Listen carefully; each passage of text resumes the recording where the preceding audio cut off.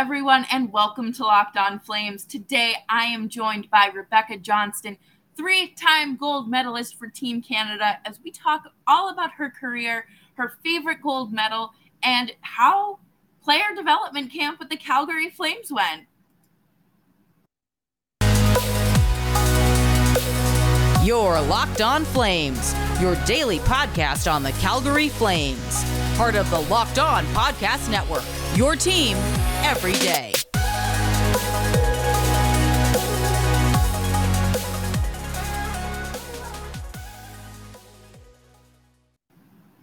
Hello, everyone, and thank you so much for tuning in to today's very special episode of Locked On Flames. As always, I'm Jess Belmosto, and thank you so much for hanging out with us. You can follow this show on Twitter at LO_FlamesPod, and you can find the show wherever you get your favorite podcasts, Spotify, Apple, Audible, free on YouTube as well. Join the conversation in the live chat below. Let's talk some hockey, and let's jump right into this interview. Rebecca, how are you today? I'm doing well. How are you doing? I'm good. This is very exciting. A lot of people were messaging me about this interview and saying, it's great to have a Sudbury legend on the pod. Yeah, no, I'm excited to be here. Thanks for having me. Of course. So figured we could go all the way back in time and, talk about, what got you into hockey, a little bit about yourself, and, what was it like growing up in Canada playing hockey? Yeah, I think, for me, first off, I'm from Sudbury, Ontario, and I grew up in a very large family. So I have 5 siblings. We all played hockey. We all played actually a bunch of different sports.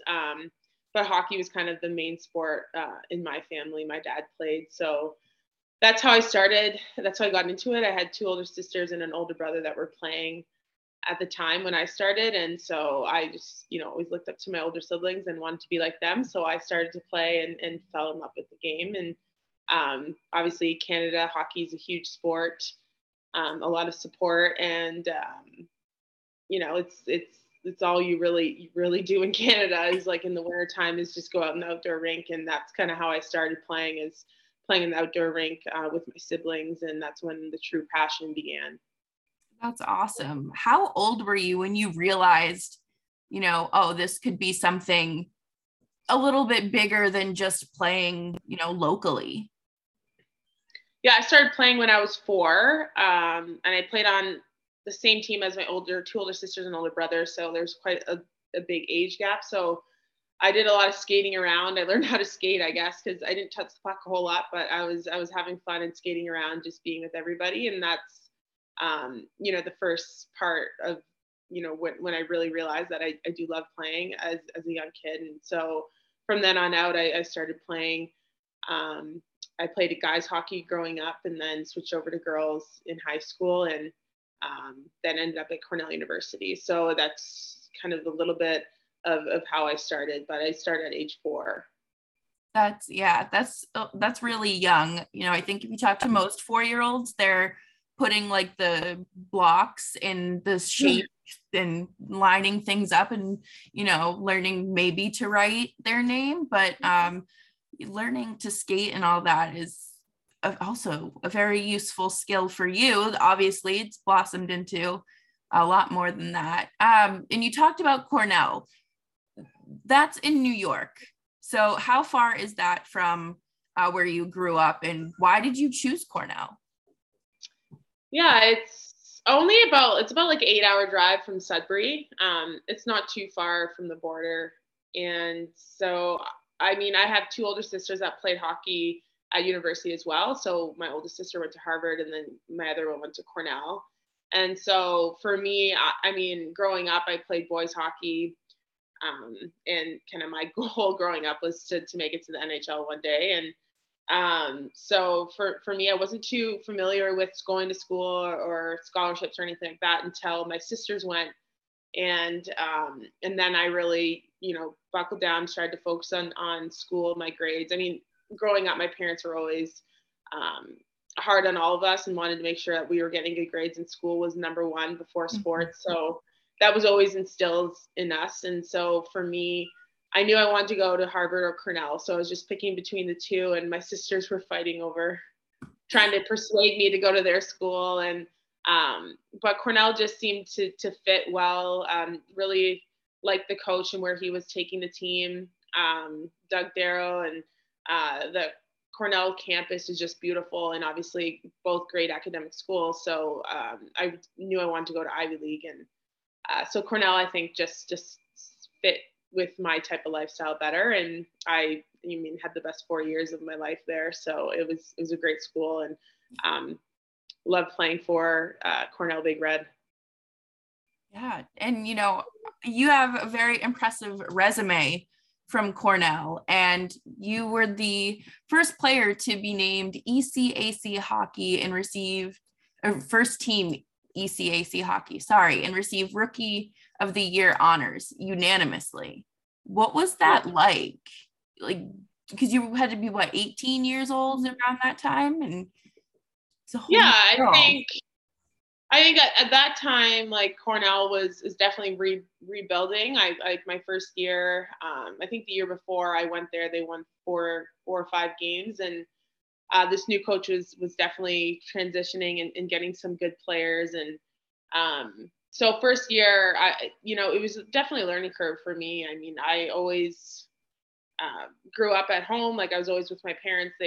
I've always had that guidance, and then going off to university and being on your own and having to learn that you need to go to class and you need to do all this, can't slack, and you need to prioritize your time, because being a varsity athlete is challenging with just lack of time, because you're so committed to training and being on the ice as well. Mm-hmm. So, so I was obviously proud of what I'd accomplished my first year. And I think every year just continued to improve, and I continued to get better, and, juggle being a student athlete as well. And, but also, really focusing on hockey and trying to improve every year. And I think I really grew as a person and a player.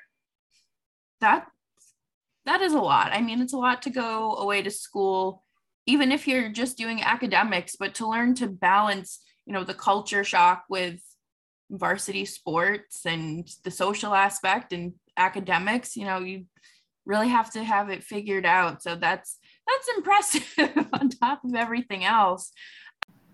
All right, everyone. I hope that you are enjoying the episode and the interview so far. But before we get too much further into this, let's just take a quick break to talk about one of our sponsors. And that sponsor is BetOnline. As always, please gamble responsibly when you are using BetOnline. BetOnline.net is the fastest and easiest way to check all of your betting needs. Find your favorite sports and events at the #1 online source for odds, lines, and games. Find reviews and news for every league: Major League Baseball, NFL, NBA, NHL, and golf. BetOnline continues to be your top online resource for all the sports wagering information, from live in-game betting, scores, and podcasts. And you know that BetOnline has you covered, and I would never steer you in the wrong direction. BetOnline, where the game starts. Championships. What was that like? Were you playing while in college, or was that post academia? Yeah, so I started playing on the national team. I made my first team when I was still in high school in grade 12. I was an alternate for that World Championship team in 2007. So that was my first experience with the national team. And I had gone to a few conditioning camps before that when I was younger, but that was kind of the big step for me. They wanted to get me some experience and just be there. So I actually ended up missing a lot of school for grade 12. And then from then on out, I had made the team. So 2008, my first year at university, I made the World Championship team. So every semester you miss at least a month of school. So it was really challenging. Yeah, for World Championships, you're gone for about 3.5 weeks to a month almost. So I really needed to make sure I was on top of school and also being able to be in the present and focusing on hockey when I'm there. And So that was challenging. And again, it was every year that I had to miss school and try to focus on both things, being at Cornell, competing with, the Cornell team as well as the national team. So having those commitments, it was a huge sacrifice. I mean, I had to sacrifice a lot socially, but obviously well worth it. And after my second year, after my sophomore year, I centralized with the national team. So I took a year off. So I didn't go back to Cornell until the following year. So I had a year off with the national team and ended up making the Olympic team in 2010, which kind of started my career off. And because obviously my ultimate goal was to make that Olympic team. So that was a dream come true. And then was able to go back to Cornell the last 2 years after that Olympic year. Yeah. And what was it like playing in the Olympics overall? Like your experience, the routine, playing with other women who, are there representing Canada? I mean, to play again, like my goal ever since the 2002 Olympics, seeing that Canadian men and women both win a gold medal in Salt Lake City was, kind of the time where I truly wanted to play for the national team and win a gold medal for my country. And so that's when the goal had started. And that's kind of when I realized that, there are other things that I can accomplish with hockey. And I didn't realize that a lot of girls did play hockey. I mean, I grew up in a small town or small city, and there wasn't a lot of girls playing hockey at the time. So it was definitely a dream come true, making that 2010 team and playing with all these amazing players that you grew up watching on TV, Hayley Wickenheiser, Carol Millette, Jana Heffert, all these players that are huge role models for me. And I was able to play on their team and be able to learn and grow and learn from all of these amazing players. And so it's a remarkable year. You really grow. Like I grew so much as a player. I learned so much. And after that year of just, you're with these amazing players all year round, competing and trying to win a gold medal. So you really grow as a person and as a hockey player. So it was pretty remarkable to be surrounded by so many outstanding role models for me. Yeah, that's incredible. And, with a lot of, at least this past year, there were talks of the NHL going to the Olympics, and then obviously that didn't happen, but players just kept saying what an honor it would be to play for your country, to represent your country. And, I think that that's an incredible goal to have for, when, like you said, you were young watching them win the gold. So it's incredible. I don't know. I'm not athletic in the slightest, which is why I host a podcast. So, it's incredible to watch. And you also had you did some time with the CWHL. What was that like? And before the unfortunate folding of the league? Yeah, I mean, it was definitely an adjustment. Graduating from college, you're so spoiled when you're in college. Like you have everything you need, like ice times every day, whenever you want to go on the ice.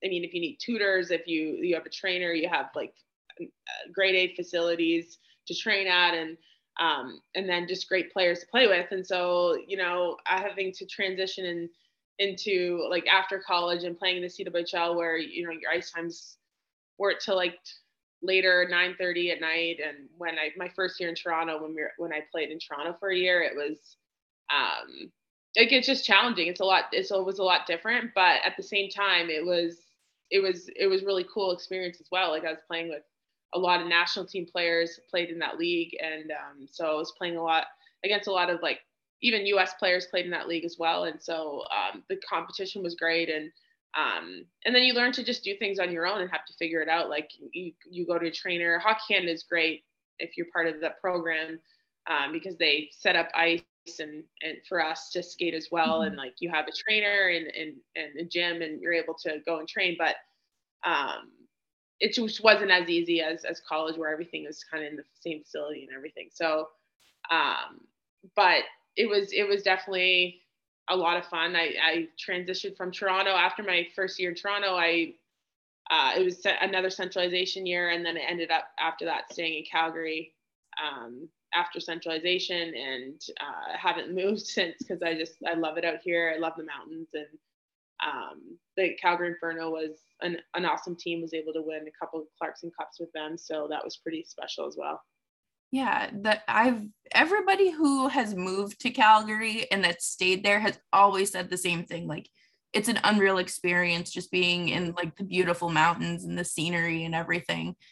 I'm jealous, but I live in upstate New York, so like I have the Adirondacks, but they don't compare to the pictures I see from Calgary, but it's still something.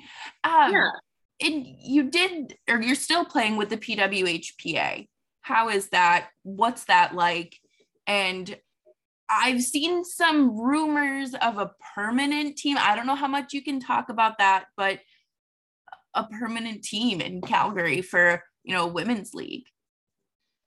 Yeah, so I think a lot is kind of up in the, I still don't really know a whole lot, to be honest. But we're definitely working hard towards creating a sustainable league that will last. So we don't have to deal with another folding like the CWHL. We want something that is sustainable and something that, girls could aspire to play in one day. And because I was like growing up, for me, I wasn't fortunate enough to be able to see like women play on TV or women play anywhere around me. Like I couldn't travel to see a game or anything like that. And so it would be great to have this league and be able to, and just for girls that are younger girls that can actually have access to watching us play and just have role models. And it's always great to have aspire to play somewhere or have goals and dreams. And so I'm hoping this league will help with that. And I think we are in the right direction and we're getting closer and closer. So I think we'll hear more soon in the next couple months for sure. But we're just trying to get organized here. And there's a training group here right now in Calgary, which is nice. So we can train here together and we'll see how the rest goes. But I do see the progress and hopeful for women's hockey in the future for sure. That's so exciting. And, it's about leaving the sport better than you found it. And, like you said, if you want the younger girls who are growing up now to have something to look up to and to be able to turn on TV and be able to say, that's what I want to do, or that's who I want to model my game after. And we are going to take our final break here before we wrap up the interview with the most exciting Locked On Flames guest we've probably ever had and will ever have. Speaking of, developing the game and developing as a player, what was your experience like coaching the Calgary Flames development camp? Yeah, it was an awesome experience. I mean, I never really saw myself, on that side of things. Obviously, as a player, it's a lot different. Like you're on the ice and you're focused and you're competing and you're trying to get better. And then on the other side of things, it's now trying to help and other players improve. And on that coaching side of things, it was definitely a new experience, but also really exciting and a great experience for me. And I learned a lot throughout the week, and I'm very thankful for the opportunity that Flames gave me to just be a part of it. It was a great learning experience for me. How did it come about? Did you get a call from Brad Treliving? Did someone from the coaching staff call you? Yeah, like I talked with Brad Treliving, and he had mentioned this opportunity and asked if I would be interested. And so I obviously jumped on it and was thrilled to have that experience. And then I'll then talk with Ray Edwards a lot as head of development. And he was kind of the person, the go-to person that I had dealt with. But it was great. I mean, never thought I'd have that experience. So it was awesome to take part in that and just see how the NHL side works, how the Flames work, and like what things they're teaching their prospects and how to become, that overall professional player that they want to see in years to come. And so it was really cool to see like how they do things and what they're teaching them and all that. So yeah, do you down the road, do you see yourself kind of maybe going back to a role like that full time, or whether it be coaching or player development? Yeah, I think I did enjoy it a lot more than I thought I would, which was really great. So I know coaching is not, I don't really want to coach, like I don't want to coach a team. Mm-hmm. But definitely skill development, like trying to help players, being able to pick out skills and seeing it on video and helping. I think I've learned a lot throughout my career, so I feel like I can definitely have some insight on that, and definitely something of interest right now. And so we'll see how it goes. And but was really excited for that opportunity, and I was pleasantly surprised how much I did enjoy it, which was great. That's awesome. And what stood out to you? Did any specific players stand out, or like the speed or any of their talent, anything like that? Yeah, there are definitely some great players there, and I know it's kind of like an awkward time because they hadn't, a lot of the players didn't skate a whole lot leading up because they're obviously some of them just finished their seasons about 3 weeks ago to a month. So you have, like, after a long season, you need to take some time off. So it was an interesting time for them, but it also was just more of a time to get them on the ice and just kind of see their general skills set, and a lot of learning off the ice. Like a lot of focus was off the ice and trying to teach them what's important to become a professional athlete. Like what are the important things that you need to focus on, like nutrition, sleep, media, like how to deal with social media and media. And so just a lot of learning tools for them to take away and try to continue to work on throughout their career and wherever they're playing this coming season. And so it was a really cool experience, and the guys were very talented. It was fast paced, kind of what I expected it to be. It was a great camp overall. That's awesome. And before we wrap this up, I have a question. Mm-hmm. Do you have a favorite gold medal, and why?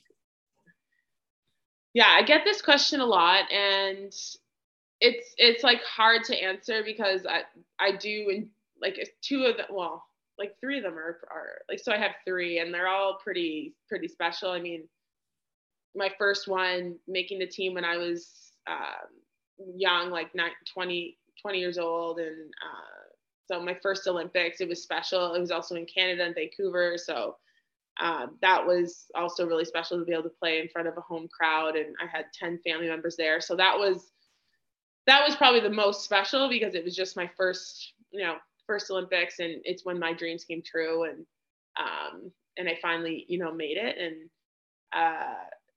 and just seeing the emotion and on my parents' face, because obviously, like, my parents are a huge part of my success and they've sacrificed so much for me. So it's just, yeah, like it's great to be able to share that experience with them. So that was really special, 2010. And then 2014 was just the way we won.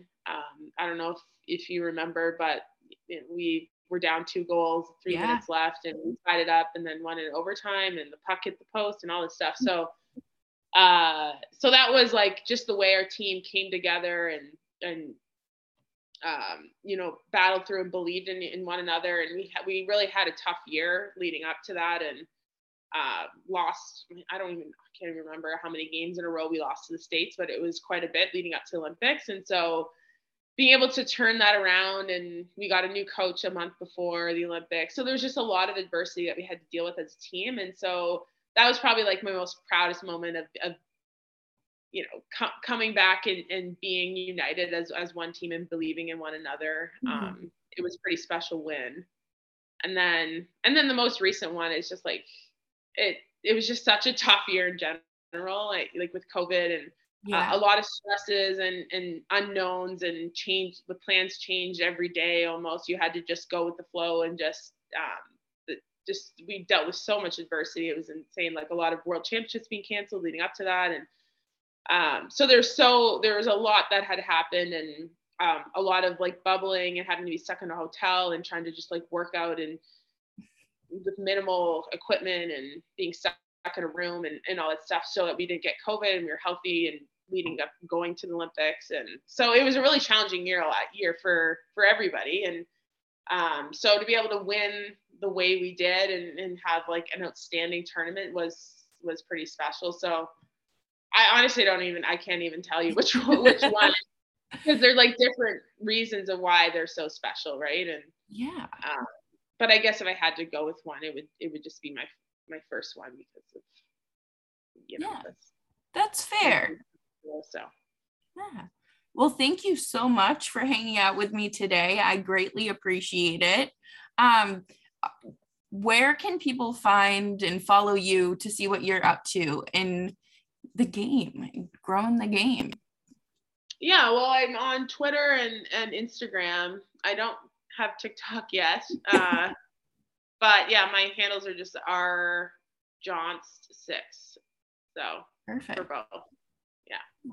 So hopefully this upcoming fall will be good to you. And do you have any plans? Are you going to go back to the PW? Yeah, I think so. I mean, I'm kind of taking it day by day. I honestly have had a great break after the Olympics and trying to figure out my next steps and my next move, and still love the game. And so we'll see what happens. I'm trying to figure out I have a little bit of some back issues and stuff, but no, it's been a great summer so far, and I'm just honestly trying to take it day by day, and then we'll see how it goes from there. Well, best of luck to you. I greatly appreciate you joining me, and hopefully we can chat again soon.